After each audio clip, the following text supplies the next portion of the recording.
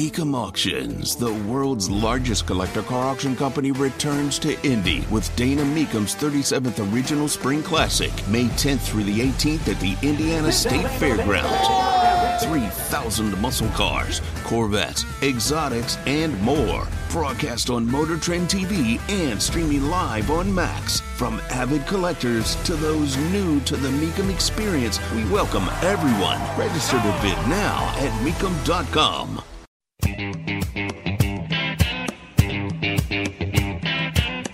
Live from the heartland and the crossroads of America, it's Tony Katz Today.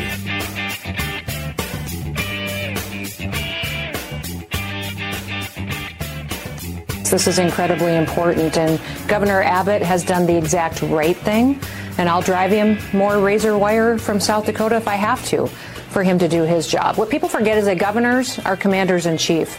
We're responsible for the men and women of our National Guard. It's a heavy responsibility that weighs on our shoulders, and so we never engage our National Guard soldiers and those men and women unless it's incredibly important and if we feel that we have the constitutional authority to do that in this situation. It's nice to see people talking about the border. For a while there, it felt like it was only us. But the governor of South Dakota, Kristi Noem, one of the 25 governors, signing the letter showing support for Governor Greg Abbott, who has not defied a ruling from the United Nations. Supreme Court. I've got a UN story because they're supporting terrorists. I'll get to that. Tony Katz today. I apologize. See, don't look at two things at once, Katz. You got to focus. Supreme Court said that the Biden administration can cut through razor wire put out by the state of Texas. It says nothing about whether or not Texas can put up more razor wire. Thus, Texas is doing so to slow the flow of people into Texas so they can be apprehended. To oppose this is madness. Well, I guess Republicans just want to kill more children, want to see them drown in the Rio Grande. That's actually getting posted on social media. You understand what's happening there. There's no rationality taking place. Nothing about actually solving a problem. Rather, go to one's ideological fiefdom and be sure to show how woke you are, as opposed to recognizing that there's a problem. This happened on social media. This was sent to me. Republicans want to start a civil war over an immigration issue Donald Trump told them not to fix, so he can win an election and escape prosecution for his crimes. Republicans and MAGA sold out our country to protect a con man, and then he says, and we, meaning the left, are radicals. Everything about that is insane. Certifiable. You have heard me discuss the border now for months, a year, more. When everybody else was focused on everything else, what were we saying, guys? The border is the most important story in America. We were well ahead of the curve. Governor Greg Abbott has to deal with an administration that refuses to recognize Article 4 Article 4, Section 4 of the United States Constitution, that refuses to recognize the powers given to the states as per the 10th Amendment, the humanitarian toll, the economic toll of the border is not just Texas is to bear and bear alone. Thus, the sending of illegal immigrants all across America. And of course, when you send them all across America, you're told by the progressive left that you're a racist. The Chicago mayor said this. Now, Al Sharpton. Political side of the proposed border control situation that Trump is trying to manipulate. The politics of that is you also have Governor Abbott sending thousands of migrants into mostly Democratic cities that black mayors are in charge. Those are cities that have declared themselves sanctuary cities. You reap what you sow. I believe the expression is chickens coming home to roost. You think it's because they're black?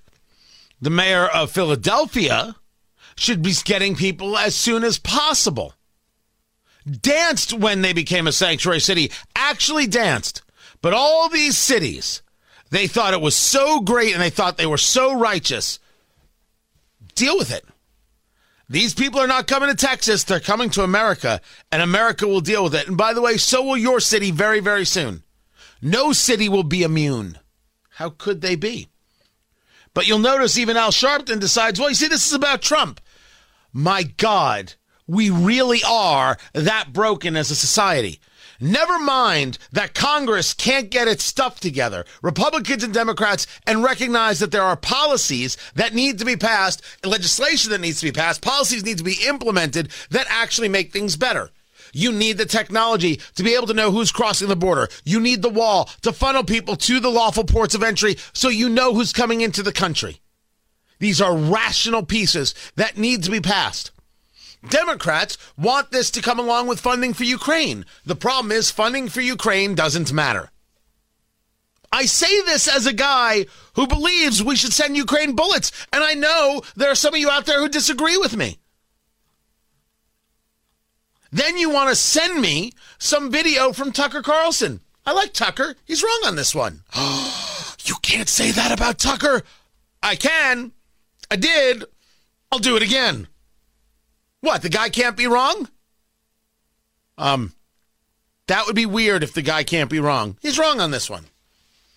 You send them bullets, and you make Vladimir Putin's life difficult. You don't send troops on the ground.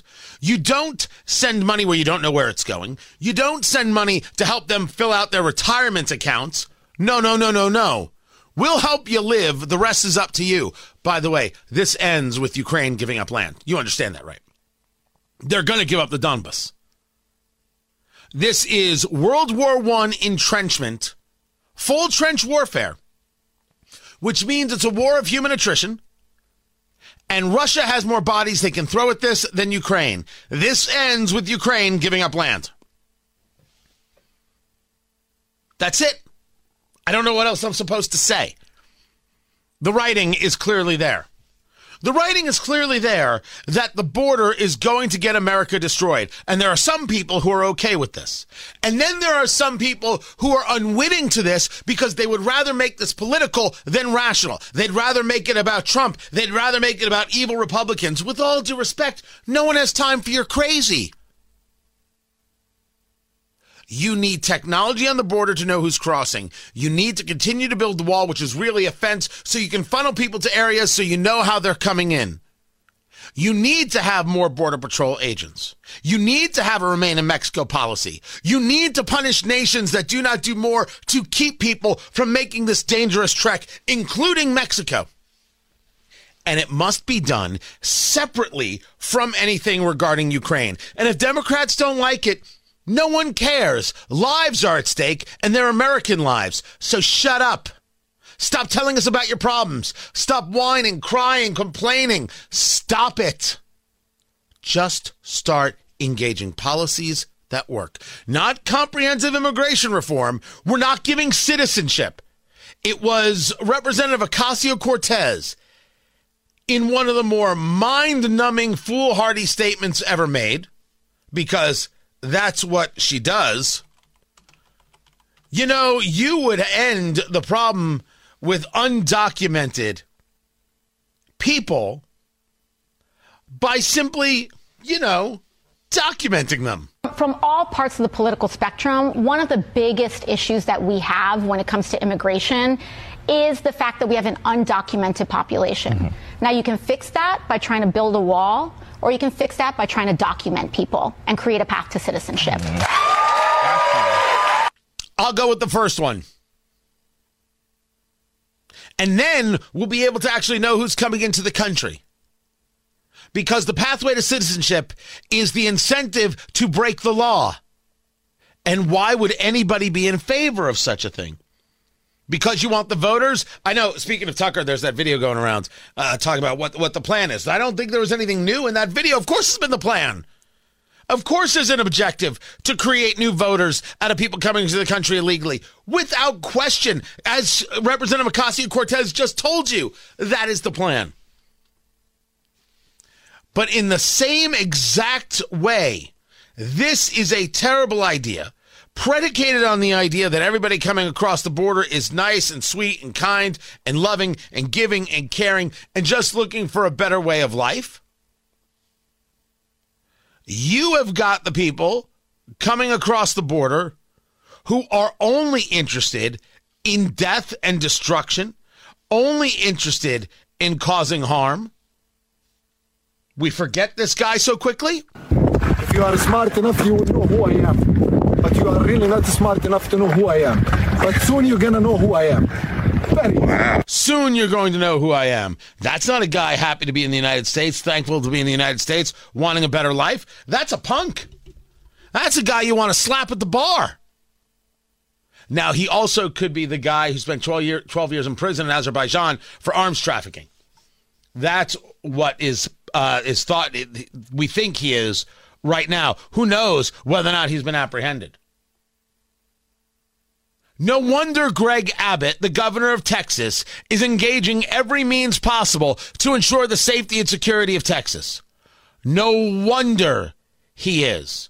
And it's no wonder that governors are supporting him. President Biden and his administration, reads the letter the governor signed, have left Americans in our country completely vulnerable to unprecedented illegal immigration pouring across the southern border. Instead of upholding the rule of law and securing the border, the Biden administration has attacked and sued Texas for stepping up to protect American citizens from historic levels of illegal immigrants, deadly drugs like fentanyl, and terrorists entering our country. The letter continues, quote, "We stand in solidarity with our fellow governor, Greg Abbott, and the state of Texas in utilizing every tool and strategy, including razor wire fences, to secure the border. We do it in part because the Biden administration is refusing to enforce immigration laws already on the books and is illegally allowing mass parole across America of migrants who entered our country illegally." Now, you know that people are coming across and, all right, here's your paper. You have to be in front of a judge in 5 years. I'm sorry, did you say 5 years? Yeah, 5 years. 5 years. It'll go quick. 5 years. We're saying this all over the place. And we're just letting people into the country. And no, it isn't a proper vetting process as far as I'm concerned. The governors continue, I quote, "The authors of the U.S. Constitution made clear that in times like this, states have a right to self-defense under Article 4, Section 4, and Article 1, Section 10, Clause 3 of the U.S. Constitution. Because the Biden administration has abdicated its constitutional and compact duties to the states, Texas has every legal justification to protect the sovereignty of our states and our nation." Governor Ivey of Alabama, Dunleavy of Alaska, Sarah Sanders of Arkansas, DeSantis of Florida, Brian Kemp of Georgia, Brad Little of Idaho, Eric Holcomb of Indiana. Now, I live in Indiana, so I've been following. No statement specific from Governor Holcomb, but he is, according to all the reporting, a signer of this letter. Kim Reynolds of Iowa, Jeff Landry of Louisiana, Tate Reeves of Mississippi, Mike Parsons, Missouri, Greg Gianforte, Montana, Jim Pillen of Nebraska, Governor Lombardo of Nevada, Chris Sununu of New Hampshire, Doug Burgum of North Dakota, Mike DeWine of Ohio, Kevin Stitt, Governor of Oklahoma, Henry McMaster of South Carolina, Kristi Noem, South Dakota, Bill Lee, Tennessee, Spencer Cox, Utah, Glenn Youngkin, Virginia, Jim Justice of West Virginia, and Mark Gordon of Wyoming. That's who signed the letter.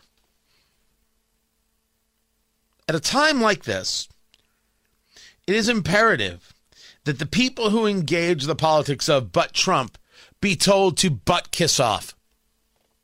We're talking about our lives here and America's future. They're not serious about it. They want to scream Trump. I can show you where Republicans and Democrats and Republicans have failed epically for 2 decades. Do I hear 3? We're not interested in playing a blame game. Here are 5 pieces of legislation. Here's what will work. Let's go do it. Here is what we have on the books. Let's go implement it. Here's the technology need. Let's go do it. Sorry, Ukraine doesn't come now, or Ukraine comes later, because Ukraine's not as important as the southern border. No Ukrainian is as important as any American. Not a single one. I didn't say they weren't important. I just said they weren't as important as Americans. I rank these things. I put the children being trafficked by the cartels ahead of the Ukrainians. Me, I rank these things. But any American who doesn't rank the needs of Americans and American kids and American lives first is unserious. And we should tell them that they're unserious. The demands are simple. Protect the country. And if Joe Biden doesn't want to do it, my God, how easy you're going to make it for Donald Trump. And for the people screaming that Trump is orchestrating this. This problem exists long before Trump got here. Trump took the first, maybe the biggest action you've ever seen regarding a wall to limit this by forcing people into these ports of entry so they could be apprehended. Or at least force them into areas where they could be apprehended, period. We have a problem. If you don't want to fix it, get out of the way. And if you don't get out of the way, we should push you out of the way. The country demands that we protect every Republican and every Democrat. I think elected officials should go do that. And if they won't do it, I think we should get rid of elected officials. And the states that are willing to fight should fight like all bloody hell. They've got my support. I'm Tony Katz.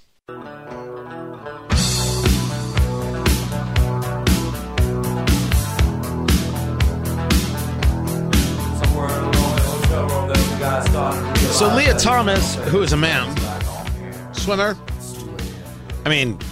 launched the career of Riley Gaines. I don't think Riley Gaines really wanted this, but she happens to be very, very good at it. Tony Katz today. Leah Thomas is a man who believes in abusing women by saying I should be allowed to swim competitively against them and then, take trophies from them. Leah, you can call yourself Leah if you want, still a man, hired a Canadian law firm to speak to the Court of Arbitration for Sport in Switzerland to overturn rules imposed by World Aquatics because he, Leah Thomas, wants to try out for the Olympics. World Aquatics says that if you have undergone any part of male puberty, you don't get to take part in a female category. Right, and correct. So now you want to sue for the right to abuse more women. It is what it is. It's abuse. It is my sincerest hope that this is, of course, thrown out. And certainly would be my hope that anybody competing in the Olympics doesn't go along with this. Now, that's a hard thing to ask because you're telling people, hey, you've trained your whole life, and now stand on my principles and stop. Don't swim. That's a hard thing to ask. It is. It would be better if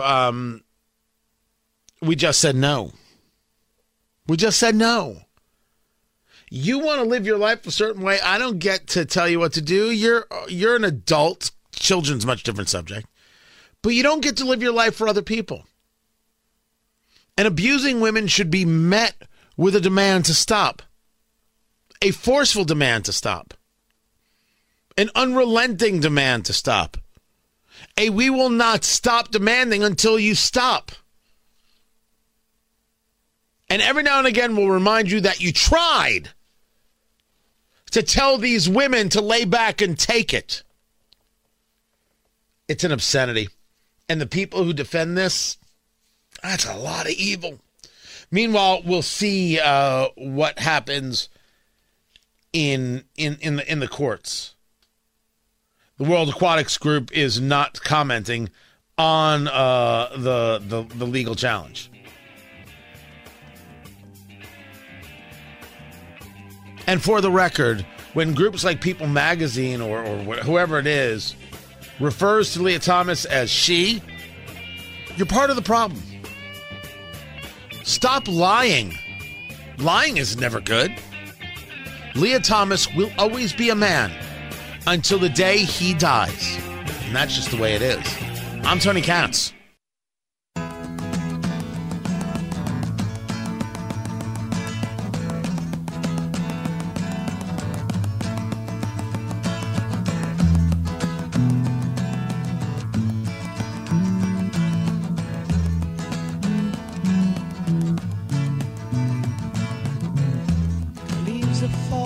I'm going to err on the side of more freedom and personal choices of those kinds of things. And I made that same argument when I wanted to legalize marijuana.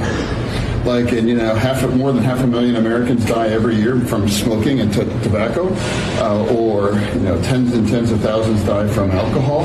And I think there's bigger issues to address than that product. So I don't support it, and I would never support snuff or chewing tobacco, but it's available. That's Senator John Fetterman siding with Zyn, this nicotine pouch. You've got Senator Chuck Schumer and others who want to go after it, want to ban it, get rid of it. And he's like, no, I'm going to err on the side of more freedom. And people want to do it. I don't think they should, but they can. Oh, my gosh, the stroke fixed him. There comes a moment where you're like, I don't know what I'm looking at now. I don't understand what has happened. I couldn't tell you. This is all nutty. I wonder if the people of Pennsylvania are happy. Oh, they were happy to vote for him over Mehmet Oz, Dr. Oz. Oh, they were happy to elect him even though he had the stroke and he could not communicate. He wasn't okay. And it was just for the sake of clarity, so we understand each other. It was disgusting that his family let him do this. I think abusive. I haven't changed on that. But clearly he is now able to understand the questions asked of him, and he's able to answer in cogent sentences. I wouldn't call him the most eloquent guy or the most loquacious guy, but he's putting together full sentences, and they make sense. Supporting Israel? How could you not note? How could you say there's nothing wrong with the southern border? There's clearly a crisis on the southern border. Hey, I don't think people should do chewing tobacco, but I'm going to err on the side of more freedom? Who is this guy? And are the people of Pennsylvania in any way, shape, or form happy about it? Happy about what they got in the end? And how exactly is he going to let us down? Like 3 months from now. I don't know if I said hello. Tony Katz. Tony Katz today. 833-GOT-TONY. 833-468-8669. That is the number. Feel free to be a part of the show. Ask me mostly anything. Agree, disagree. Would love to hear from you. 833-GOT-TONY. I saw a post from Josh Hammer. And the post, by the way, Josh Hammer is the editor-at-large over at Newsweek. And the post was that the UNRWA is a terrorist organization. And I'm like, oh, well, it's not. You're going to get me to disagree. The UNRWA is United Nations Relief and Works Agency. And the minute you heard United Nations, you're like, well, everything's possible. Let's learn more. Terrorist organization, Josh. What's the story? The story is that the United States has put a pause on funding the United Nations Relief and Works Agency over claims that the staff was involved in the October 7th terrorist attack from the terrorist organization Hamas that murdered 1,200 Israelis and others and raped women and burned women and children alive and kidnapped children and the elderly. The UNRWA is claiming that it has fired several people. A full investigation into information that has been supplied by Israel, the UN Secretary General, Antonio Guterres, who has spent his time excoriating Israel for his existence, for their existence, right? Excoriating Israel for not just giving in, claiming he was, quote, horrified by this news. Horrified. There are still over 100 hostages being held by Hamas, children being held in cages. It used to be that was a thing, right? We didn't like that. Now, I guess it's fine. The U.S. State Department said it was extremely troubled by the allegations of UN staff involvement in the attacks. Let's make sure that we all understand each other. Is there any question?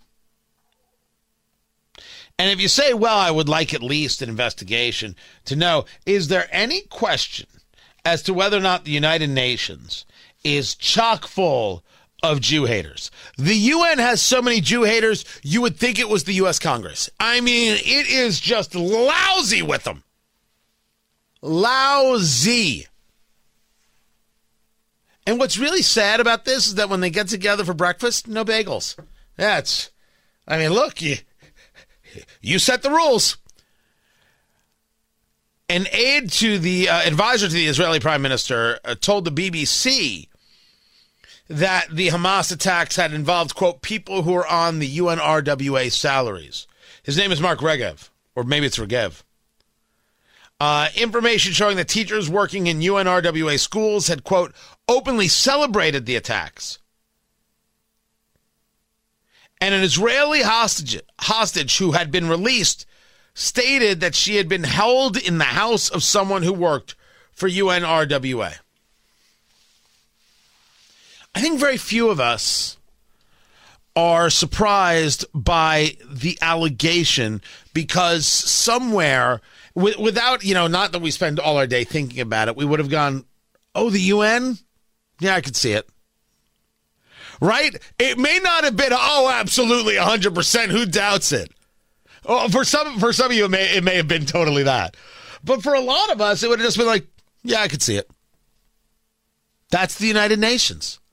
Never met a despot they didn't like. And in every single way, trying to find a way to blame Israel. I'm surprised they didn't blame Israel for COVID. Always blame Israel. Always go after Israel. But this is really much more than a story just about their hatred of Israel. What value does the United Nations bring us? And this is about friends and allies. And about how we see the world. You can internalize this, if you will. Are you friends with people who suck the energy right out of you? Are you friends with people who, when you leave, you're like, you know what? That's a bad dude. That's a bad person. They're a bad guy. Sometimes you drop a friend because they just take the life force out of you. They're draining people, and rightfully so. Who needs that? You want people who are, sometimes a friend's having an issue. You're there for a friend. Sometimes the issue lasts a long time. Sometimes it's a big issue. I'm not saying don't be a friend. It's Letterkenny. When a friend asks for help, you help them. But if the friend is always asking for help and never providing any help, that's not a friend. That's someone who's draining you dry, and there's a time to, all right, you gotta go, kitten. I can't have you in my life. The purpose of the United Nations at this stage of the game is the idea that the conversation and the communication is valuable.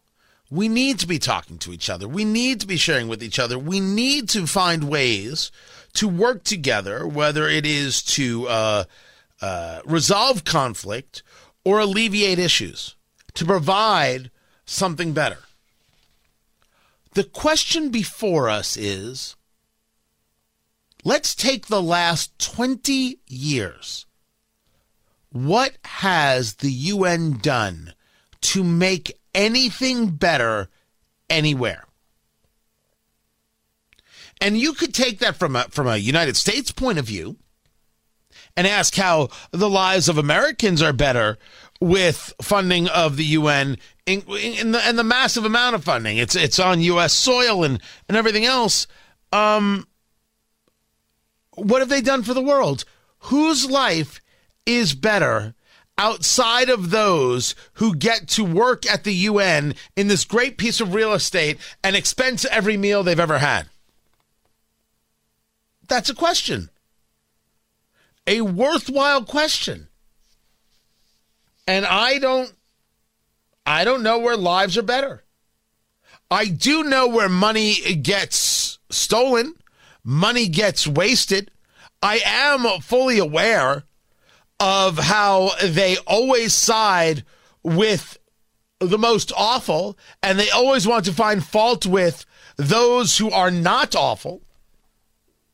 The United States is always wrong. Israel's always wrong. Somehow China lying about the origins of COVID. Whatever.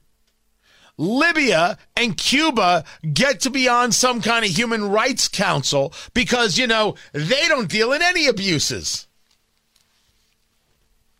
It's madness. And we have noticed this for a long time. But we haven't yet asked the question, what's the point of it all? Now, someone could say, well, Tony, you keep your friends close, you keep your enemies closer. It's like, is that the way we're playing it?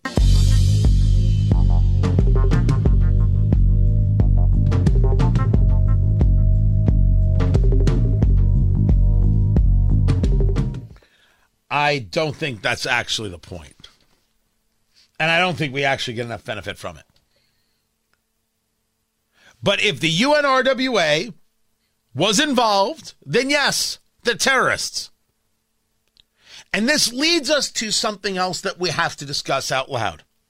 There are indeed some cultures that cannot be reasoned with. You can't make anything better. You cannot change where they are or where they are at. And we should accept the fact that while it would not be true of everyone, because there's never 100% to a set, we should be clear that in Gaza, the majority of people want Israel destroyed and Jews dead. And that's going to put a serious crimp on the idea of a two-state solution. Considering, of course, they don't believe that Israel should be a state at all.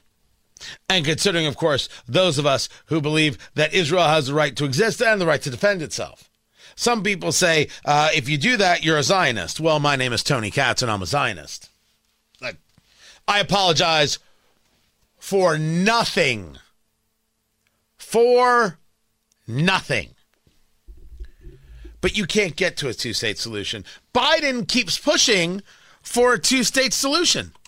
He thinks he can do this. Then again, this is the guy who thought he could create a relationship and bring Iran to the table. But we just stated there are some cultures and some philosophies that you simply cannot reason with. Yet there he is.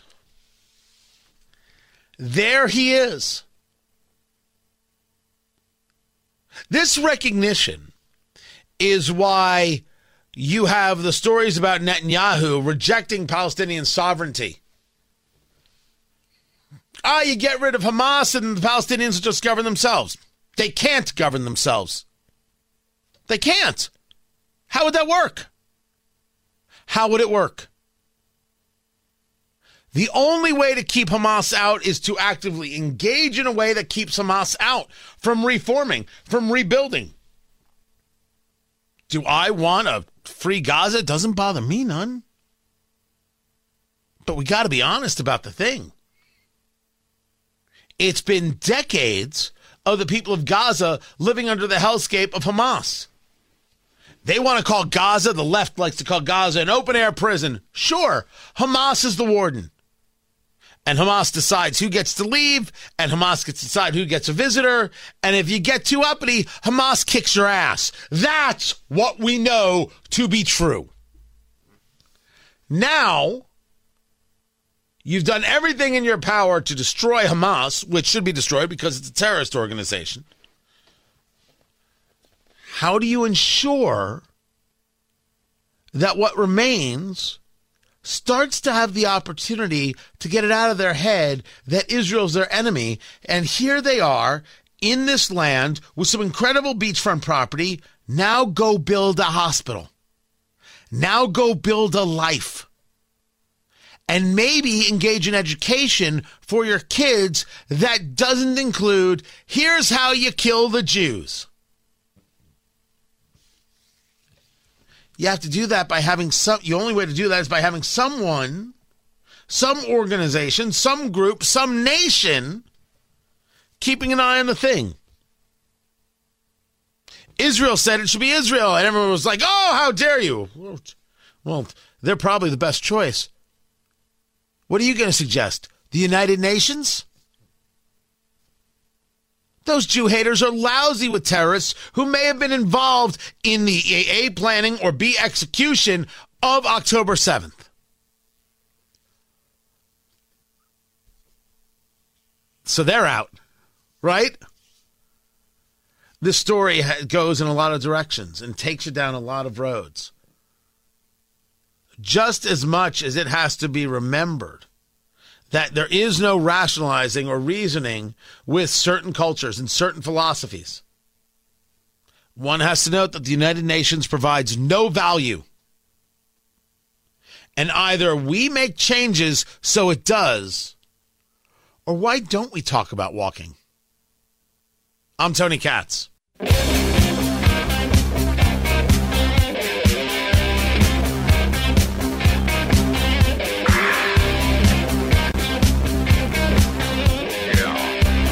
So according to Pew Research, Biden's job approval is 33% and his disapproval is 65%. And holy cow, that's bad. And producer Carl's in today. It was over at Fox. The argument that some people were making is that his job approval is so bad because he doesn't take enough credit for all the things he's done right. That was the graphic on Fox News. That was the graphic. Okay. So this has people arguing that Biden is done. He's finished. Anybody can beat him. It's over. Now I ask you, what does this tell you? The approval for Joe Biden is 33%. The disapproval is 65%. He's underwater with people who are white, black, Hispanic, Asian. Post-grad likes him 50 to 49. So the elitists. College graduates, 36% approval. No college and ages 18 to 29. 18 to 29, disapproval's at 71%. What does that tell you? You know the answer. That's right. There's no chance he's the nominee. Start planning accordingly. This is Tony Katz Today.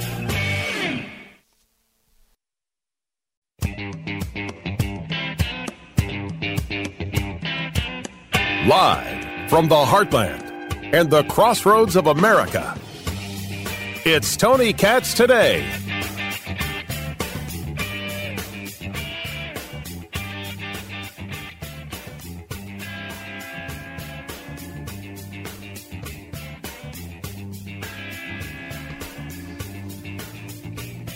The RNC is out of their head. And the only person who seems to be making any sense is Donald Trump. Now, that for a lot of people is a very strange statement. Certainly, Trump is making more sense than the Canadian Prime Minister, Justin Trudeau, who, after getting, embarrassed by Tucker Carlson, who went to go give a speech and 8,000 people show up, he's engaged in commentaries like this.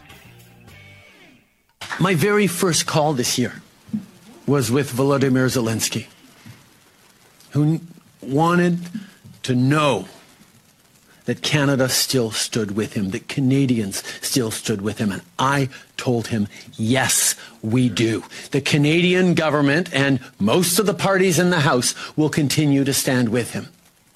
But Pierre Poilievre and his Conservatives chose to vote against support for Ukraine, calling it a faraway foreign land to appease Putin apologists like Tucker Carlson and those who enable him. But while he does that, we have people like Yvonne Baker. We don't care who you think you have people like. Are they also friends who do blackface? Tony Katz today. Good to be with you. I think Tucker's wrong about Ukraine.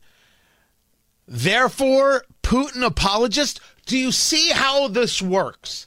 The difference in the two conversations. I just think the dude is wrong. That's a far cry from Putin apologist. You're Justin Trudeau.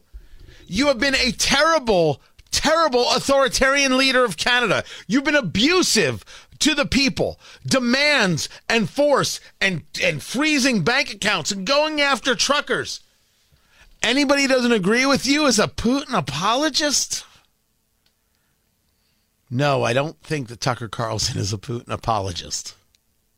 Just don't. I don't even know what it would be an apologist for.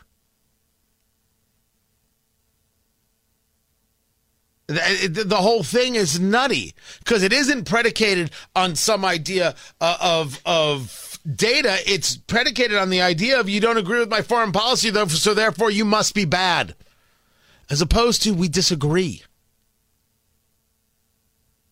This story, I think, is great. You should see the response that Carlson got.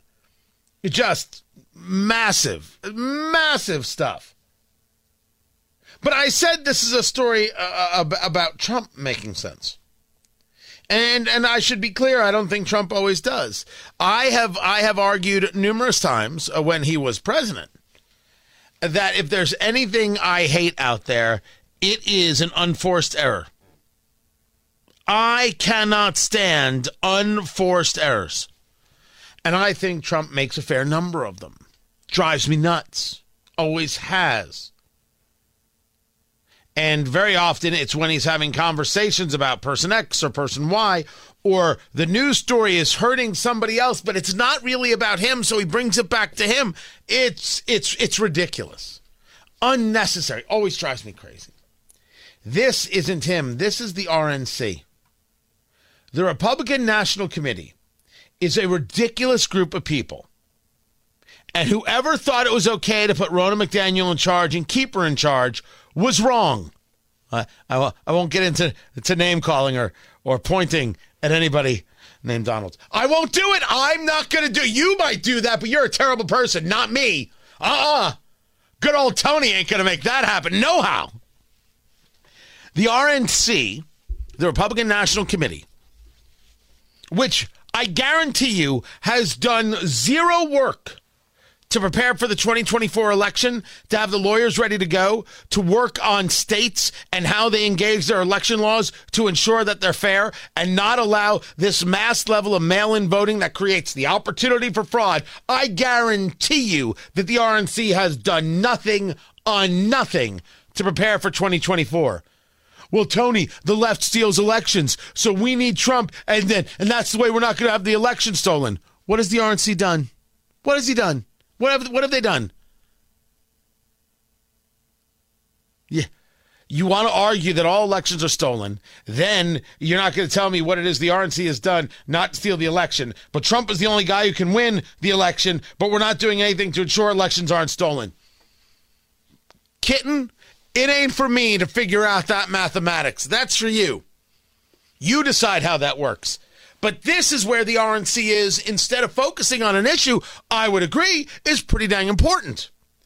The RNC is reviewing a draft resolution that, and I will read it to you, resolved that the Republican National Committee hereby declares President Trump as our presumptive 2024 nominee for the office of President of the United States, and from this moment forward moves into full general election mode, welcoming supporters of all candidates as valued members of Team Trump 2024.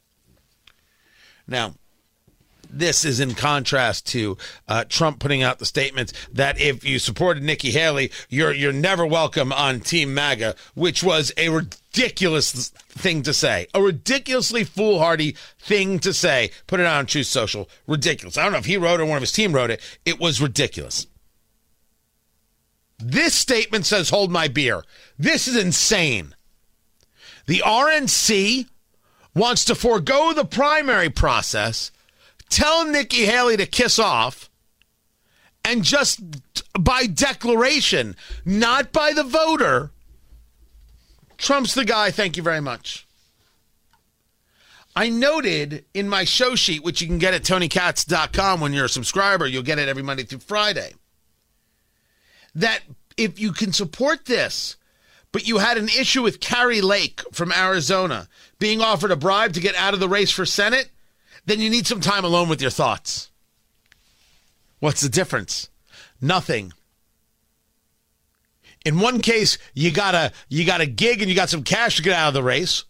In the other case, you don't get anything. We just push you out of the race. If you're okay with one and not the other, you got to have some alone time and figure out your issues.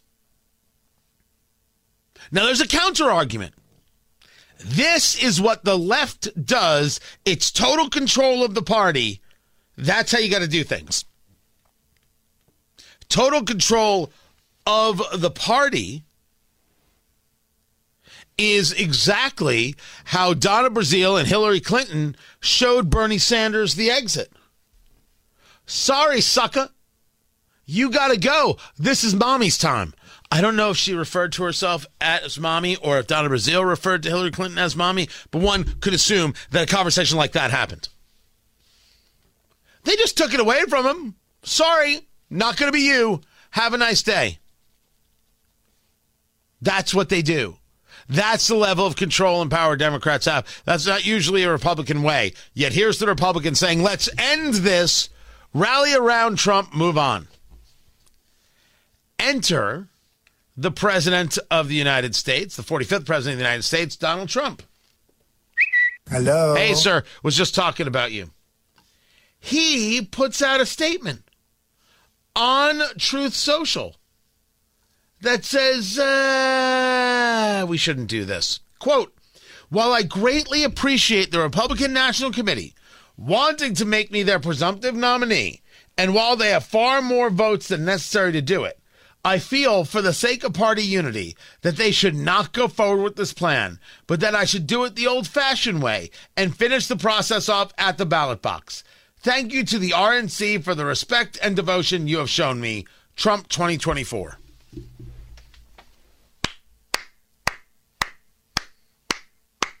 That's right. That's the only answer. The RNC is out of their minds. Out of their minds for thinking they should be the decider and not the people. That's crazy town. Now, Nikki Haley, what she's desperate for, never mind just wanting to be relevant in general, she's desperate to get Trump in a debate. And her answer, her response, her theory is that if you really, really want to test your acuity, you'll debate me. I'm going to get into that story in a little bit. But back to Trump and the RNC. What is the rush? What's the purpose of making this statement? Well, Tony, it's over and you'd save a lot of money this way. Maybe you'd save some money this way. Maybe you would. Maybe you want to keep more of that money to go up against Joe Biden. I keep trying to tell you you're not going up against Joe Biden. I have no idea if anybody's actually preparing for that. what this smacks of is this thing that the political left keeps saying, that people are afraid of Trump and they don't want to get in his way and they just appease him. This is not the kind of thing that makes one think that the Republican Party today has got it all together.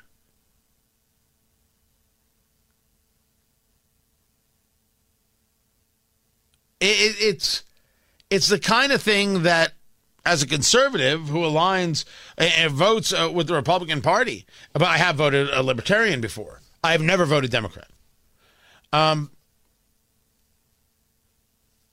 What is it that you want? I only want the people to figure this one out. I only want the people to decide it. Because if you could do this, why didn't we do this, 3 months ago and just give it to Ron DeSantis? I still think he's an easier lift. In a general, I know some of you don't. Please leave your phone calls for others. I'm not listening anyway. You can email me, though. I do read emails. But some of the messages I get, guys, I get passion, but dear Lord, the lecturing. But wouldn't that be the same thing? You would not have accepted that. You would not have wanted that. You would not have allowed that. Why do it? There is an issue at play with the Republican Party involving just a lack of willingness to be rational. I find it to be a problem because there's no need for this. There is a great need to focus on how you're going to stop any shenanigans, and where is the move on that? Shouldn't that be your focus? The people will figure out the nominee. You make sure that the vote is safe so the nominee can actually get the votes. That I have to explain this, that we have to question this, makes me think we're in for a hell of an election. I'm Tony Katz, and this is Tony Katz Today.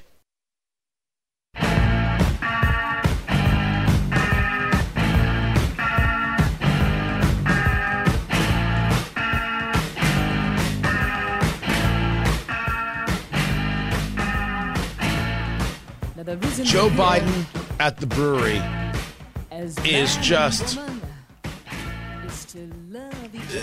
his desire to be a caricature is overwhelming. Tony Katz Today. Good to be with you. You already know that trying to figure out what Joe Biden is saying at any given moment is extremely difficult to do. Extremely difficult. Does he know where he's at? Does he know the subject at hand? And then just the presentation, whether it's the slurring or the stumbling, the mispronunciations to the point of questioning his mental state. I mean, it's become now fodder, and that's a real problem. Because if we laugh it off, we forget how serious it is. But when this happens in front of a brewery, well then, my God, it's just gold, people. Harris-Biden administration. You have a problem figuring out whether you're for me or Trump, and you ain't black. Got hairy legs that turn blonde in the sun. We hold these truths to be self-evident. All men and women created by go. You know the thing. Say what?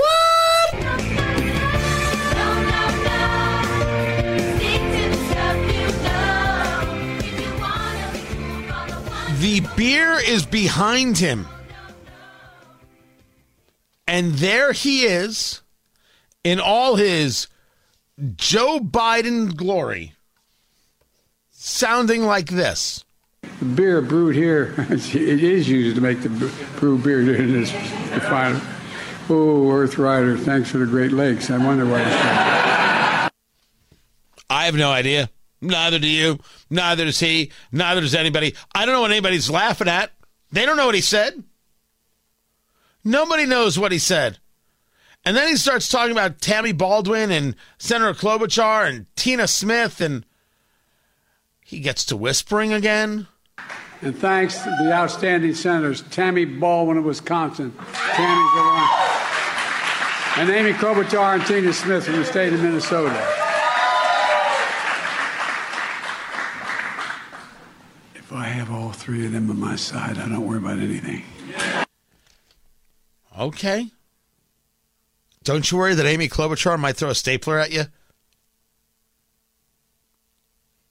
And I swear, Tammy Baldwin might be the only one who looks at Joe Biden and goes, that's an intellectual. That's a good Tammy Baldwin joke. I apologize for nothing. And then, whilst he's still there, Brewery Biden, oh, he's got the data, people. 14 million new jobs since I became president. 169 new jobs in Wisconsin. Hold on. I gotta do that math really quick. Can you give me those numbers again, sir? 14 million new jobs since I became president. 169 new jobs in Wisconsin. So 14 million new jobs, but only 169 of them in Wisconsin. So 169 divided by 14 million, right? Is that the way I would do it?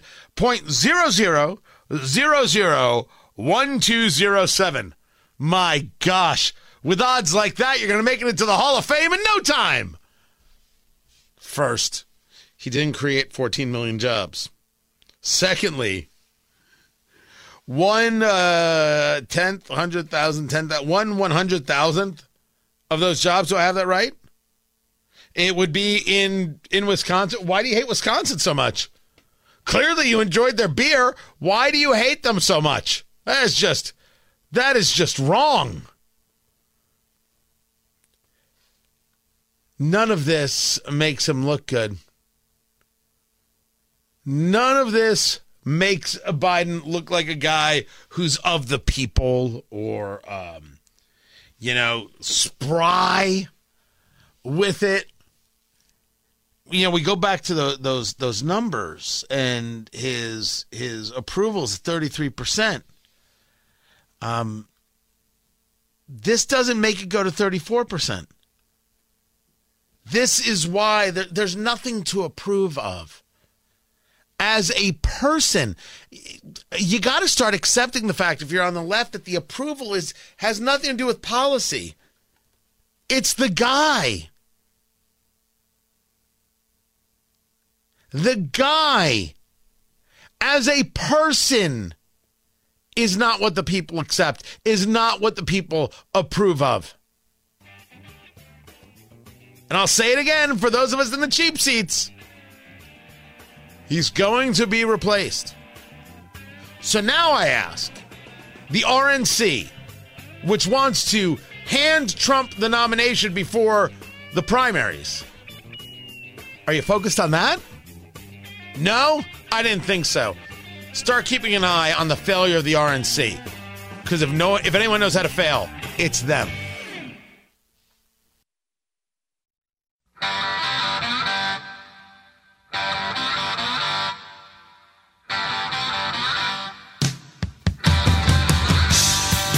So the Pacers are going to send somebody to the All-Star game, which is good because Indianapolis is hosting the All-Star game. And as for those Pacers, you lose to the Nuggets, you beat the 76ers. Again, I don't know what this team is. And is Siakam going to be the difference maker? Tony Katz today, good to be with you. JMV joins us from 93.5, 107.5 The Fan. He is the voice of sports in Indiana. Tyrese Halliburton making the All-Star team there. This is great for the All-Star game because the hometown crowd's going to want to see it for sure. But for the Pacers, you got to feel like, okay, maybe we do actually have something here. I assume one guy getting on the team makes the whole team feel better. No, there's no question about that because we've talked about this before. You could make a legitimate argument throughout the landscape of the NBA that nobody is more valuable to their team in terms of winning and losing than Tyrese Halliburton is to the Pacers. And Yeah, again, you look at Embiid last night, you look at Jason Tatum, Jaylen Brown with Boston, Giannis in Milwaukee, and, you see these guys as elite-level players, there's no doubt. But in terms of helping his team win, helping better everybody around him, that's exactly what he does. And that's such a missing piece without him, and that's what made last night, and that went over Philly, even more impressive. Not only that, but, you get Joel Embiid coming off a 70-point effort against San Antonio. He scored, 31 last night. That is, people are going to go, wow, you know what? A lot of defense right there. Still scored over 30, but that was a huge win for them defensively against him, for Miles Turner defensively against him, who's not fared well in the past, and just a much-needed win in general for the Pacers as they try to navigate this rough patch without, again, the most valuable player to his team around the NBA. That's who Tyrese Halliburton is to them. But is that is that the total blame? Let me give you the last couple games, and this time I got the schedule right here. You lose to the Jazz on the 15th. You beat the Kings on the 18th. You lose to the Trailblazers on the 19th. You lose to the Suns on the 21st. You lose to the Nuggets on the 23rd. You beat the 76ers on the 25th. You'll face the Suns again tonight. Is that all Halliburton? It is a large part of Halliburton, and here's why. But people do, and you bring this up smartly, do confuse things because people want to point to, well, they just can't guard anybody. Or, like Embiid last night, have they lost that? Or, with Jokic, for example, Tony, going back to Tuesday with the defending champions in town, Jokic and Murray, it's their defense. It's not their defense. This team is a big, fat donut hole offer when they don't score 110 or better. When they get up into the 130s, they are unbeaten. So this team had been struggling because those two games we're talking about, and really even going back to last Friday night in Portland when Halliburton played and probably shouldn't have played, you're not getting the offense. You're not getting near at those moments near the 125 average that they put up per game. That's where their problem is. Their defense, Tony, is actually getting better. You can run the numbers. Their defense collectively is getting better. Their offense was sputtering and slacking, and we saw that get back into gear last night. That is most important in terms of winning to this Pacer team. Talking to JMV, he's the voice of sports in Indiana, and clearly I have a problem with my headphones because you just said that the Pacers' defense is getting better, and I'm looking at the scores here, and there is never a moment that a team is not scoring at least 110 on the Pacers. So tell me more about their defense getting better without laughing. Tony, it is, man. That is. I mean, better under their circumstances, right? Better than what they had been. And we've talked about this. There is no magic elixir here that all of a sudden you're going to down and then come out and be, the 1995 Knicks or play 1995 level NBA ball and hold a team under 100. It's just not going to happen. Offenses now are very good, really too good, and then the rules are also kind of lean to help the offense out more, just like in the NFL than it is anything else, and the defense already playing behind the eight ball. So you're not going to magically be transformed into this great defensive team. But what you had to do, Tony, is you had to take baby steps. You had to get better slowly but surely, and then you can't afford to lose any amount of your offensive night in and night out output. It is, in terms of the Pacers right now, the best defense is a great offense. You can still get better, and they have been game to game, holding down those averages. And we may laugh. You're talking about, 117 or whatever in the 110s, but if you're putting up 125 per game, that is good, and that's better than giving up around $125 and then having to fight for your life, to try to end the game. And I'll give you another aspect of this, Tony, that you can watch for and report back to me. We'll talk about this later on in the season. You want me to report back to you? Yeah, report back to me and see what you think and see if I'm right about it. Yeah, I'm kind of putting myself on your report card to watch, if that's okay. That's so fine. Watch in-game situations with the Pacers. In-game situations where, all right, so the opposition's put up 120, but are they getting late-game stops? That's something else during that losing skid that they weren't getting. They weren't getting late game stops. They weren't getting late game stops against Denver. We certainly didn't see that with Brogdon and Jeremy Grant going back to last week in Portland. Didn't see that late. Buddy Hield was so good in Phoenix last Sunday, but, man, they worked him over from Durant to Booker to Beal on the offensive end, on the Phoenix offensive end, because the Pacers could not get late game stops. Oftentimes you can get away with having a so-so to not even so-so defense if you get those late game stops, and this is magnified with how this Pacers team built and how it plays now. Talking to JMV, the voice of sports in Indiana, fixed his connection right there. Let's move it over to the NFL. First, let's talk Jim Harbaugh, the new coach of the Los Angeles Chargers, leaving the University of Michigan. The knock is a little cuckoo, and B, look how far he'll try and bend things in order to get what he wants. You know, people will talk about that and, you know, say, look at how he violated rules here, violated rules there, but Michigan gets a championship and nothing else matters. Is this exactly what the Chargers need? Oh, yeah, there's no question about that, too. And he's going to get them on the board. They already have a ready-made quarterback. Tony, they have, positionally speaking, what you need to be a high-level team in the NFL right there. You got the quarterback, you got the wide receiver, you got edge rushers, you got guys in the secondary that are playmakers. I mean, you have already ready-made. You add Jim Harbaugh to that. Jim Harbaugh will get this thing going sooner rather than later. The question always is, as we saw at Michigan, as we have seen prior with Jim Harbaugh, I guess he was 10 years in San Fran, so, you know, maybe this doesn't necessarily apply. It does seem like that he has a shelf life. He has a shelf life, obviously, in Michigan for a variety of reasons. He's had a shelf life in the past for maybe not completely getting along with those that are making the decisions above him, a general manager, an owner whatsoever. But this is a perfect situation for him, too. And I'm going to be interested because in Southern California, if there's something that people don't give a crap about, it's the Chargers. And we'll see if all of a sudden that changes up at SoFi, if he gets everybody inspired, gets them back on the winning track, and that's what I fully expect. Shelf life, not too long, but winning normally doesn't take very long either when Jim Harbaugh is the head coach, and it will not with the Chargers either. Is Harbaugh I don't know how to ask this question well, but forgive me. Harbaugh's style is different than, let's say, a Dan Campbell style in Detroit. Dan Campbell is the kind of just hard-edged, down to the core football guy you want. Harbaugh comes across as a guy who's a little bit nutty.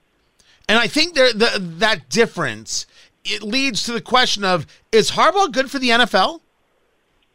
I think he's great for the NFL. I do. Here's one of the reasons, too. You talk about Dan Campbell and Harbaugh. They both actually played. They played, and that gets a running start when you're preaching stuff to guys that may be sick and tired of hearing it right in that locker room. They take it probably more so than they would somebody that had not played the game. So they've got that. And then wherever Harbaugh's been, he's had a great deal of success. And wherever he's been, he's made guys. I mean, look, for example, what he did with Colin Kaepernick. Look what he did as a quarterback in San Francisco there, and look how that thing fell off after that with Kaepernick. I mean, he's a guy that can just inspire, and especially with that quarterback. And that's what I talked about with the Chargers. He's got a really good quarterback that I would bet would now move to elite-level quarterback just by virtue of being around Jim Harbaugh. That's what he does. Now, he'll wear people out. He'll wear everybody out. Don't get me wrong about that. But he will inspire. He will raise Barr and Justin Herbert, and that team will be much better. Now, I don't know how deep they'll go in the postseason next year. They'll get to the postseason next year, unlike this year. But in a couple of years, I would bet they're going to be challenging for a Super Bowl. It's not going to take very long.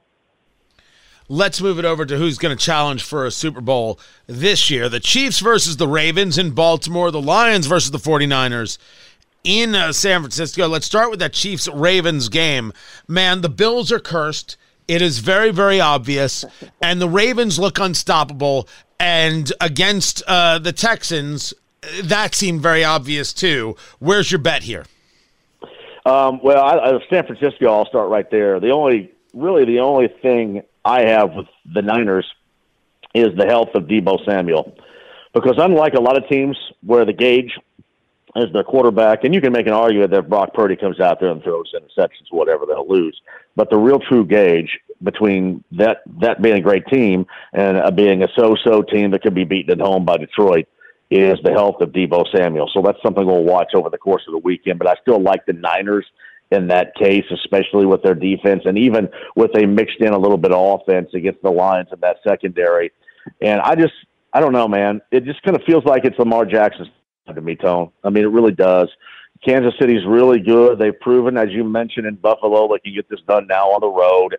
Got a lot going for them. Patrick Mahomes, no doubt about that. But this just kind of feels like this is Lamar Jackson's time. There's always been that conversation about, hey, this guy is dynamic, but he never wins in the postseason. He never gets them to where he needs to get them, and he's always going to fall short. It just seems like, Tony, that this is the time for Lamar Jackson to prove all those doubters and then to hand all those that have been critical a big bunch of crow to eat, because I think this is going to be his moment. Baltimore wins your Super Bowl. San Fran and the Ravens, which, by the way, we have seen before with the two Harbaughs when the lights went out. Now, my take on this is solely emotional, and it's a terrible way to go about it. First of all, Deebo Samuel, wide receiver, did practice Thursday, right? He did show up for practice Thursday, so one has to assume that unless he's on a gurney somewhere, he's going to play in this game against the Lions, even if he's a decoy. Yeah, well, I mean, listen, do I think he's going to miss it? No. I just, to me, he's been the gauge of that team. I mean, he is. And you take his normal offensive output away in any capacity, that will even the common ground areas between those two teams even more. I don't think it's going to be enough, again, to turn the tide, for example, away from San Fran, but it's certainly something significant to watch, even if he does play, how active he is, how productive, important he is in the grand scheme of things, trying to deal with that injury. But there's no doubt that I would pull for the Lions over the 49ers. I just this Cinderella thing, the idea that even this is coming for the Lions a year too early, that maybe next year you would have thought them in this position, and certainly pulling for the Ravens over the Chiefs, because nobody wants to see Patrick Mahomes or Travis Kelce anymore. We're done. Thank you very much. Please make this stop.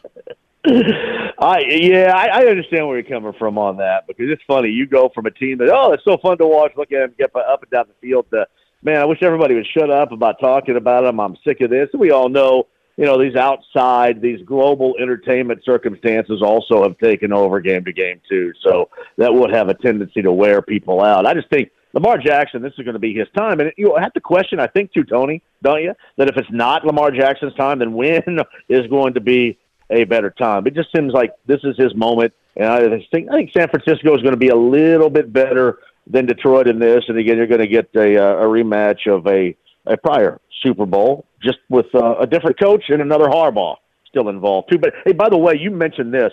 The other thing about Detroit, you say, well, maybe you're ahead of schedule. Just think about Philadelphia.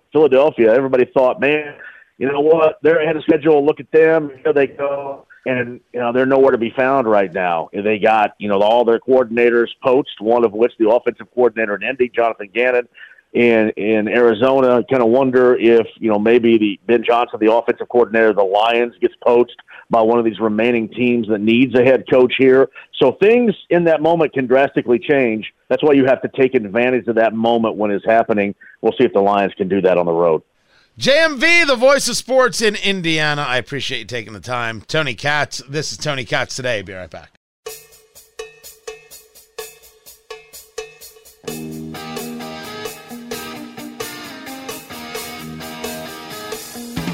Donald Trump got out there and just threw a temper tantrum. He pitched a fit. He was insulting. He was doing what he does, but I know that's what he does when he's insecure. I know that's what he does when he is threatened, and he should feel threatened, without a doubt. It also goes back to why I've continued to push for mental competency tests for anyone over the age of 75.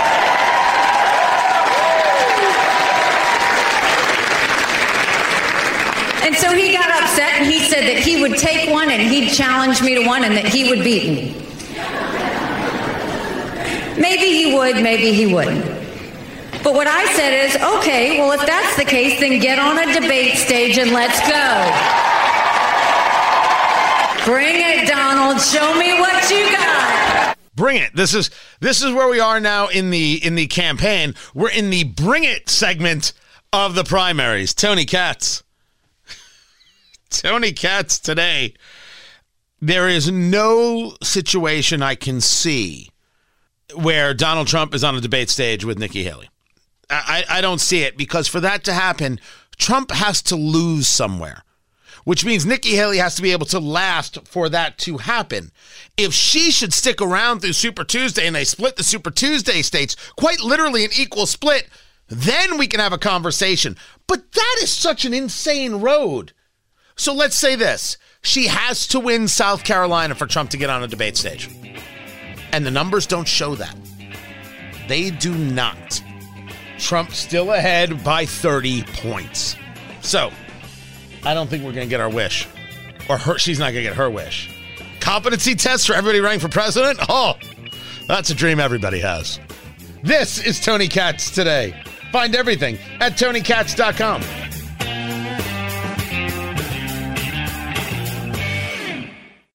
Live from the heartland and the crossroads of America, it's Tony Katz Today.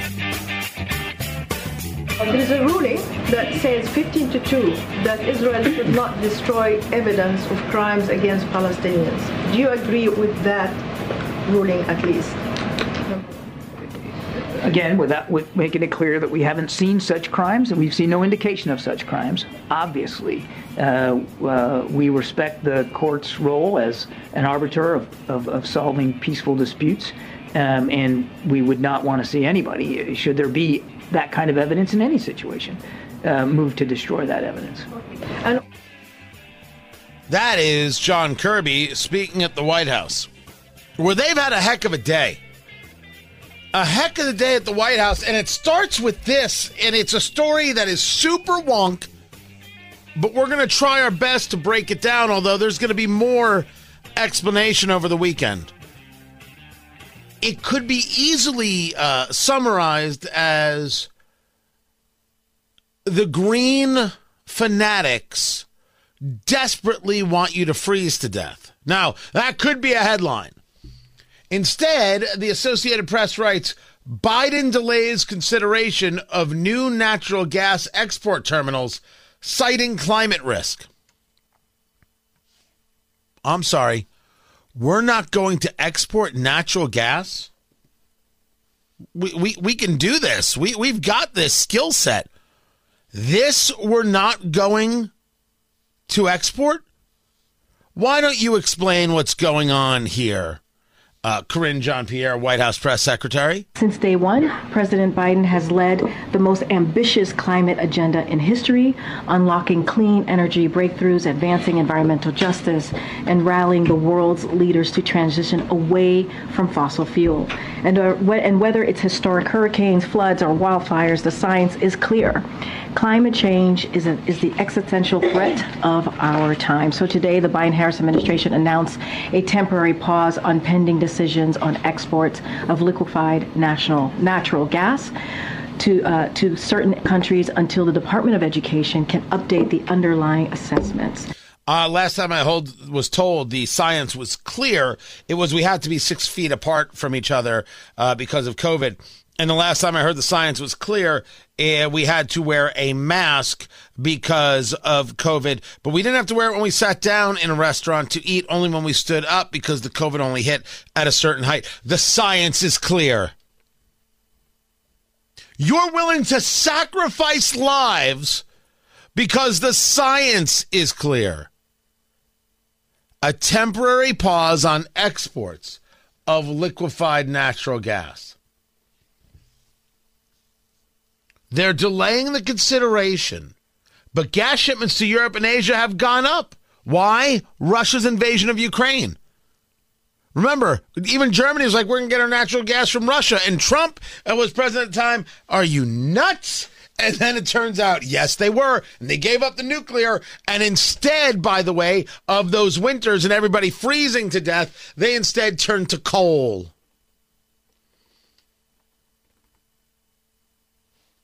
But the environmentalists, who really don't like the fact that you exist, they don't like the increase in exports in liquefied natural gas. You'll see it written as LNG, liquefied natural gas. They think it'll bring catastrophic planet warming emissions. And here's how Biden puts it. While MAGA Republicans willfully deny the urgency of the climate crisis, condemning the American people to a dangerous future, my administration will not be complacent. We will not cede to special interests. We will heed the calls of young people in frontline communities who are using their voices to demand action from those with the power to act. Last I checked the polling from Pew, and producer Carl, you can double check me on this. Wasn't the 18 to 29-year-olds, didn't they have Biden's unfavorables at 71%? That sounds right. Yeah, I think that was right too, producer Carl. Thank you there. 71%, but he's going to heed the call of young people. If you don't sell the liquefied natural gas to Europe, they're going to have to get it somewhere, right? Where are they going to get it from? They're going to get it from somewhere. The most radical thing the environmentalists ever did was make the assumption that somehow third world nations and second world growing nations are willing to die, freeze to death, and starve to death because of some nutty greenie here in the United States who's worried about the environment. They're not willing to starve. They're not willing to freeze to death. These up-and-coming countries are thirsty as a you-know-what, and they're going to get their energy from somewhere. And I have a good guess as to where that's going to come from.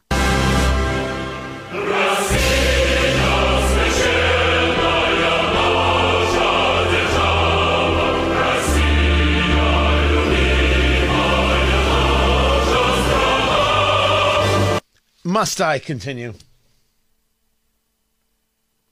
This is madness. Madness of a position. The environmentalists are like, oh, this is savvy. Here's the quote. Biden wants young people who care about climate above all in his corner. They were angry about his dumb approval of the Willow Oil Project.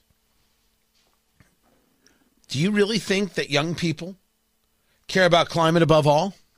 I'm not arguing that there are some radicals there.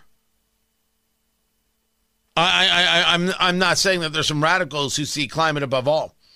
But climate's not above all. First, you have to believe that somehow we're all going to die if we don't do without. We shouldn't have air conditioning. You shouldn't have a gas furnace. By the way, doesn't this play in nicely to the lack of gas this, gas that, gas the other? They should be able to control your power. You shouldn't be able to cool your house less than 79 degrees, and you shouldn't be able to drive when we tell you that the grid is busy. Who would want less energy?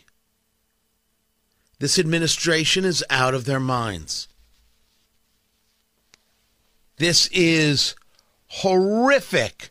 Horrific. Did I mention horrific? Horrific policy. They have a climate advisor, don't you know? The climate advisor, Ali Zaidi, Z-A-I-D-I. And people are like, if we're not the first people to notice this. If you cut off liquid natural gas exports, Isn't this a big win for Russia? And his answer... What assurances on U.S. LNG can you give allies? And second, can you just also respond to the criticism we've heard today, particularly from the industry, that essentially the administration has handed a win to Russia? Look, we have, I think, beat expectations in terms of our the speed and alacrity with which we've moved to be a forceful ally to folks facing down energy challenges, especially our partners in Europe. Just to rewind, in the right after the invasion, the Russian invasion, the U.S. and the EU got together. We launched a task force to focus on energy security, and what that looked at was short-term needs, medium-term, and long-term. Let me translate that for you here, because I've been doing this a while. I know some things. I ran this through the computers. Here's what he said. Good translation. Just had to make sure we understood. He doesn't know what he's saying. He's making it up as he goes along. I mean, we're in the world of straight up Kamala Harris word salads. Can you share the amount of greenhouse gas emissions that this rule would cut in the short term? Can you detail that in any specific way for people to understand? I think that's part of what this review is all about, is to understand what are the implications of LNG. We've started to learn more about leakage rates at different parts of the supply chain, upstream, midstream, downstream. We've started to learn a lot about what happens to LNG as it's chilled and then shipped overseas. We're also seeing major shifts in the demand for this product. What is it backing out on the other end? You think about a lot of our allies and partners who use that LNG today actually are on a trajectory to back out that demand, to replace it with things like clean energy and energy efficiency. Have they backed out of it right now? What are they supposed to do about right now? Not this weird future fantasy that you have that everybody is working on a windmill, that it's taking care of all our power needs. What's the plan right now?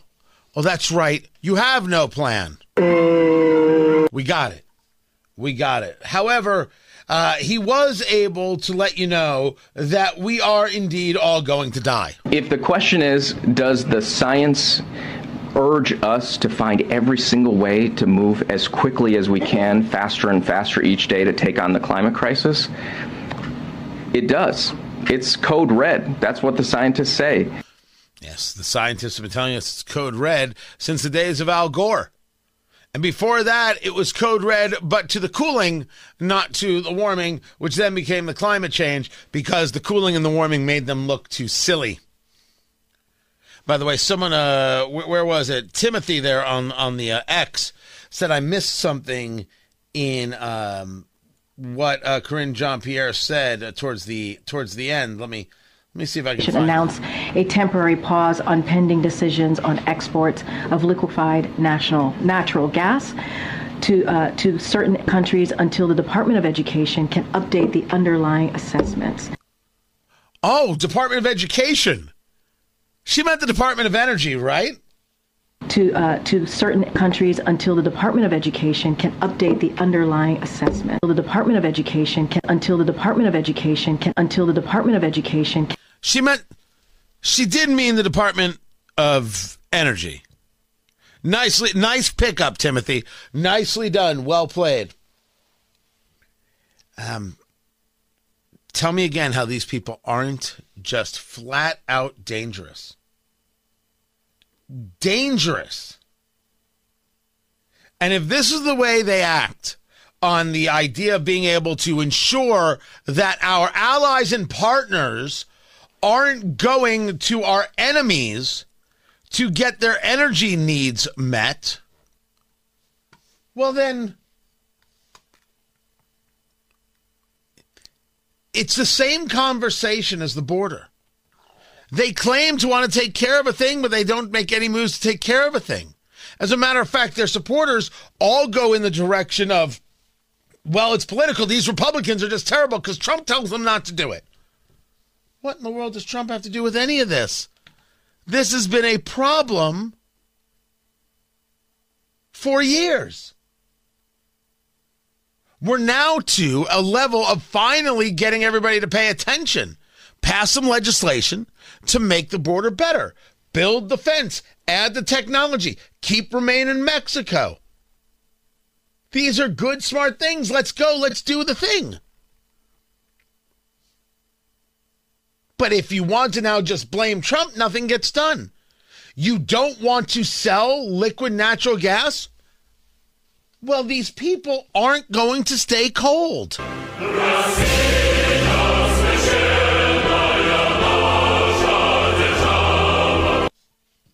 The Biden administration is going to throw crazy cash in the Russians' pocket.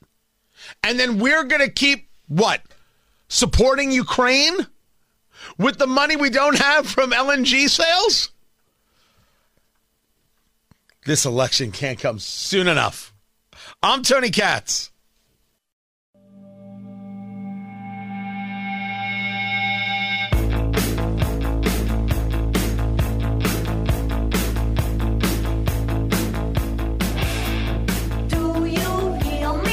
The Georgia State Senate approving a committee to investigate Fani Willis.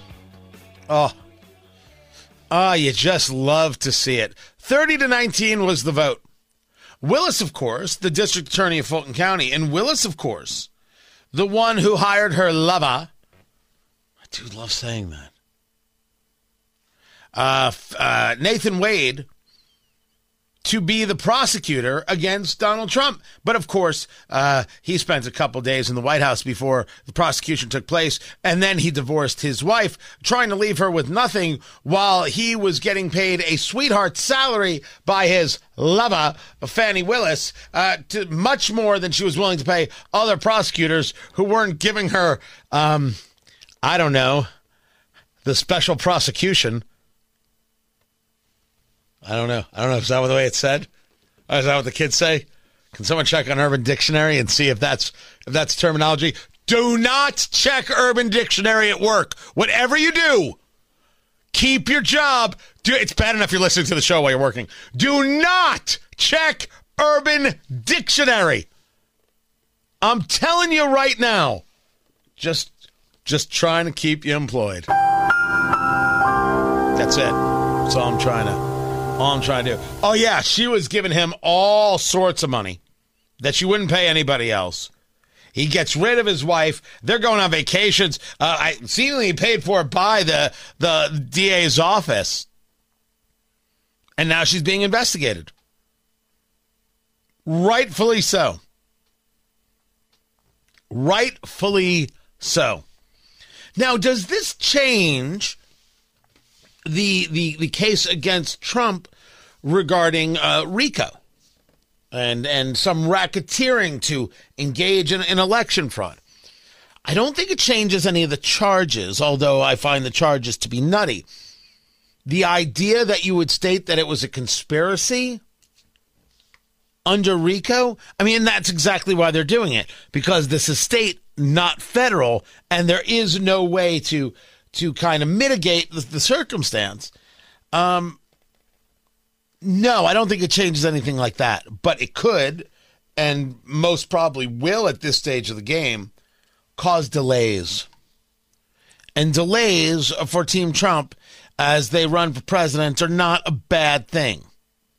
This goes back to the idea of speedy trial, how Jack Smith, the prosecutor, special counsel, in regarding January 6th, is looking to have a speedy trial.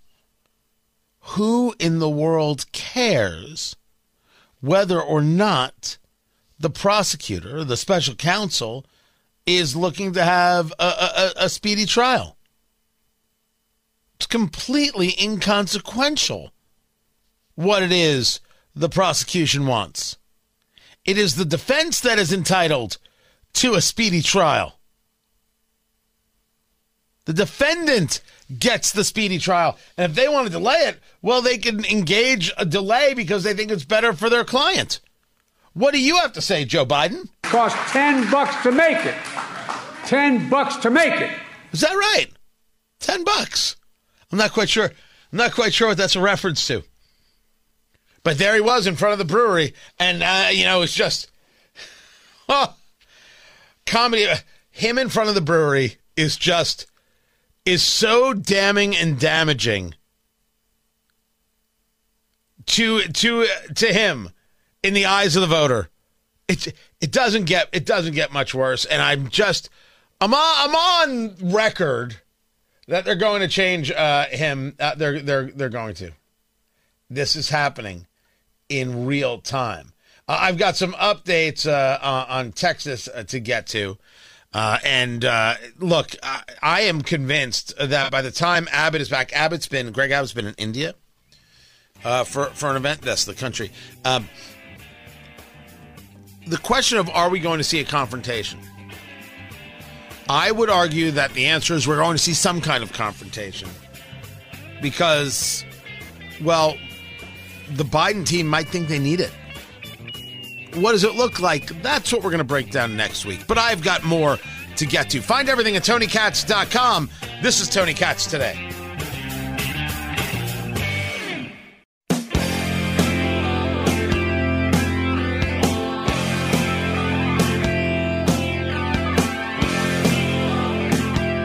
You're not going to hear me oppose the Meta deal at all. You got $800 million of data system. Meta is Facebook, I should say. It's a data center, not a data system. And this is wonderful. This is great news going into the Jeffersonville area. Tony Katz Today. Good to be with you. 700,000 square feet. The 22nd data center in the world, 18th in the United States. This is good stuff. This is valuable stuff. This should not be the only stuff. When we think of the economic development in Indiana, it should not be just tech. We have to get out of this idea. Now, it's funny. It's an $800 million investment, but it's 100 jobs. I'm not opposing the 100 jobs, nor the 1,200 construction jobs that come with it. I like the investment because I like how it can breed other opportunities. This is a data center. This is servers and whatnot. There will be technicians and electrical engineers, etc. But so much we focus on the tech. So much we focus on the very idea of coding. We don't focus on the other things. We need to be focused on all of the gigs. There was a conversation that took place yesterday amongst the Republican candidates for governor. And I am not sharing my take on where I'm at on this because I'm waiting to do interviews with all of them. I'm not going to say anything until I really get a chance to dig in. And I'm not commenting on this event that took place in Carmel, Indiana.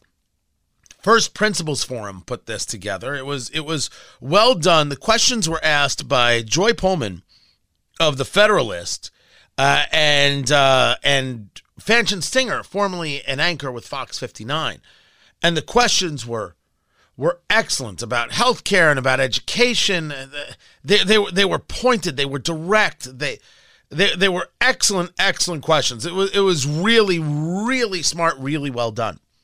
I'm not going to get into the answers and the intricacies of the answers, right? Because that would be playing my hand. I don't want to do that just yet.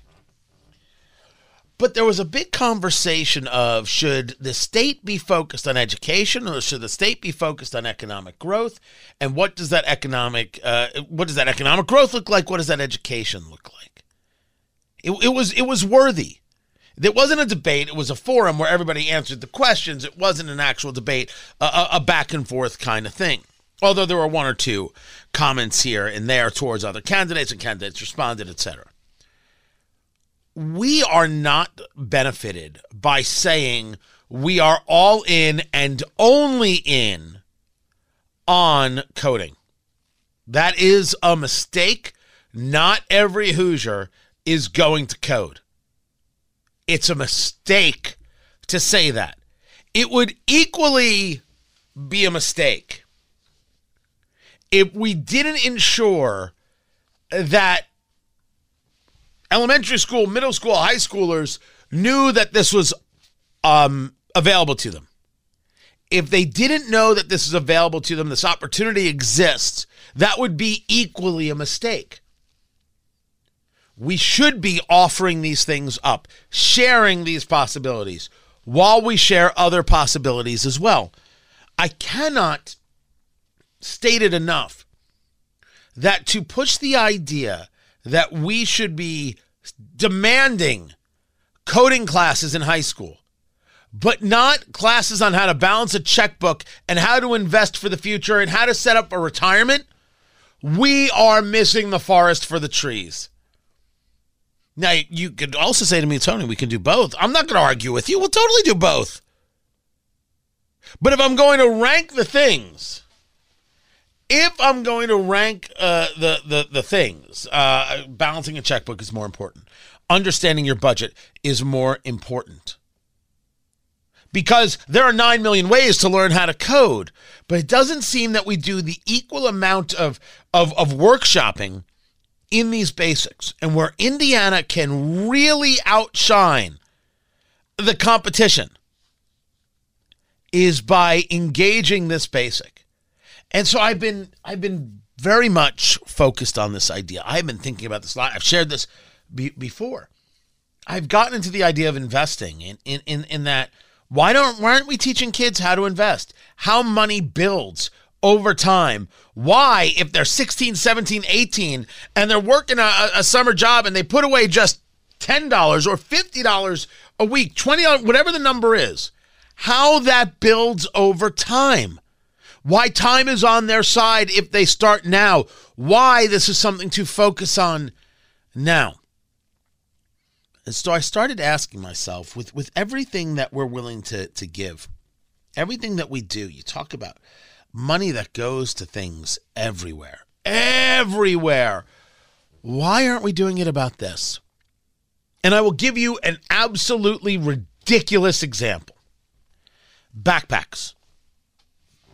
We in Indiana just love ourselves a backpack drive. Oh, do we love giving away backpacks. School starts, we're having a backpack drive, and we're going to give backpacks to all the kids who need backpacks. It's going to be filled with notebooks and pens and pencils and everything else.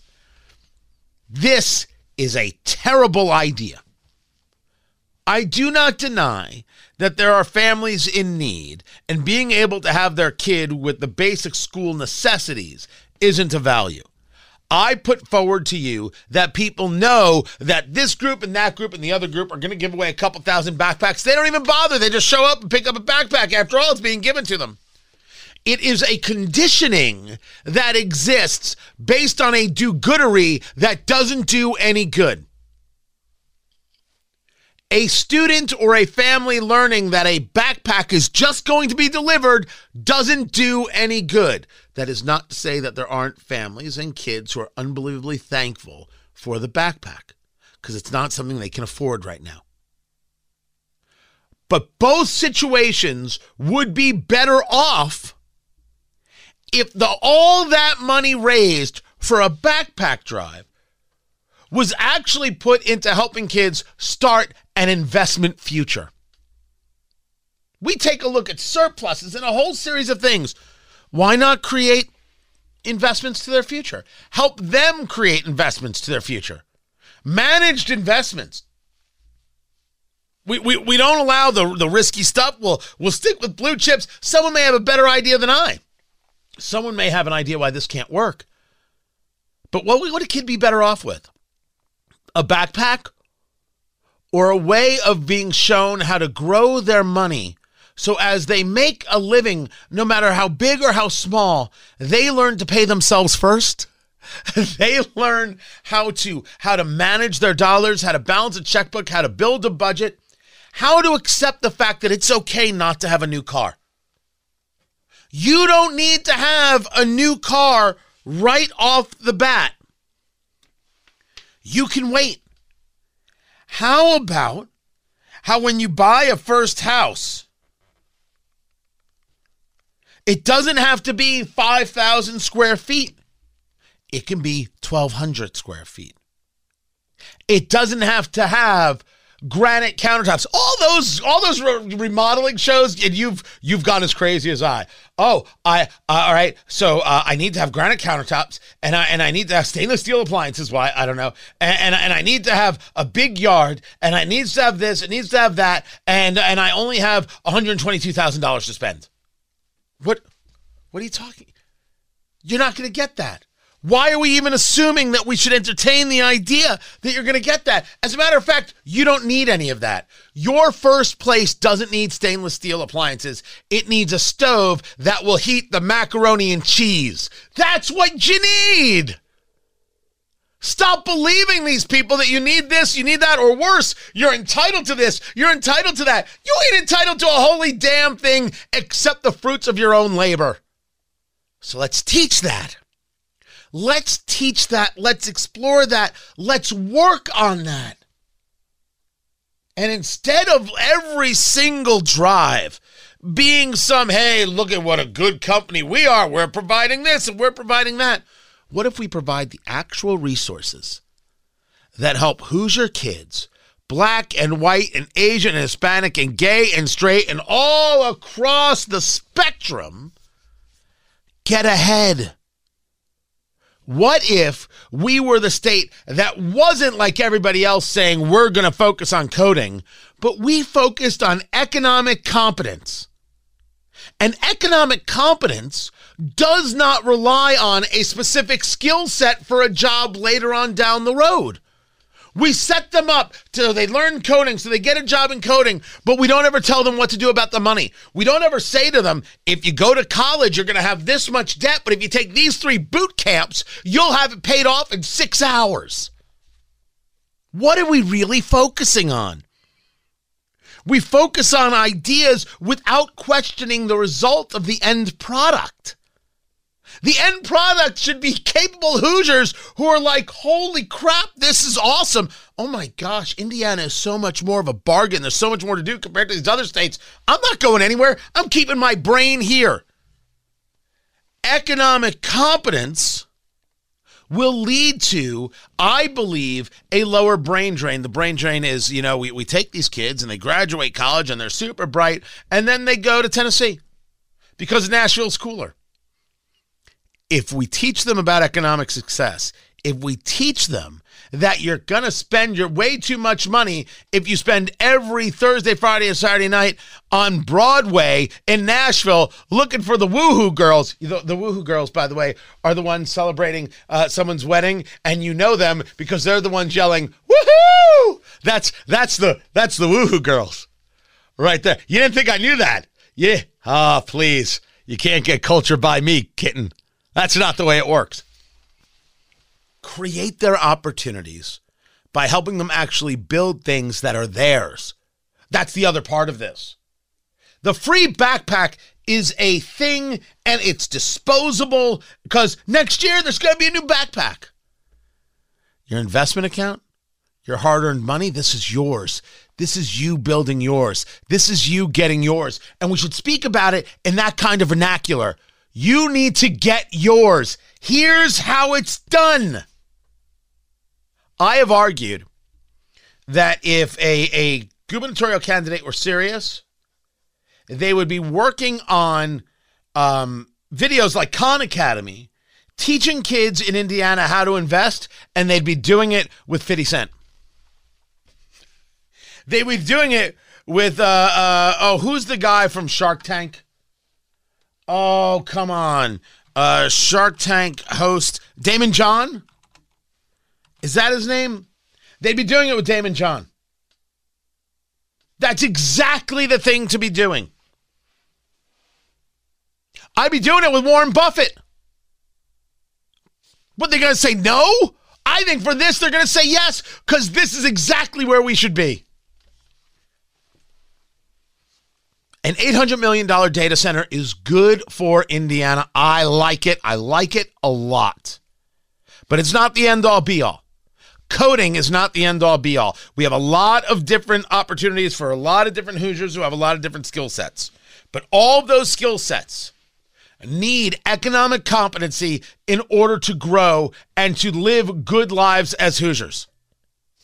So let's teach them. Let's give them. Let's help them build an economic future and know how to control it and be empowered by it and know that this is theirs, that Indiana helped them get theirs. So they stay in Indiana and we grow even bigger and better. You tell me where my plan is off base.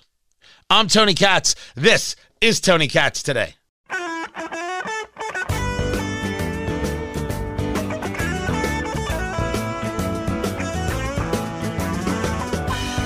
Political side of the proposed border control situation that Trump is trying to manipulate. The politics of that is you also have Governor Abbott sending thousands of migrants into mostly Democratic cities that black mayors are in charge. You have the politics of it where this bill or this solution, many progressives don't like, but they're willing to do something for the greater good. Talk about that, because it's not like they're giving the woke crowd or the progressives anything that those of us considered progressive would want. This is something that is going to take some political maturity on all sides, and they don't even want to give that. Give what? Give to whom? With all due respect, like Al Sharpton deserves any respect. Freddie's Fashion Mart, some of us remember. What the hell are you talking about?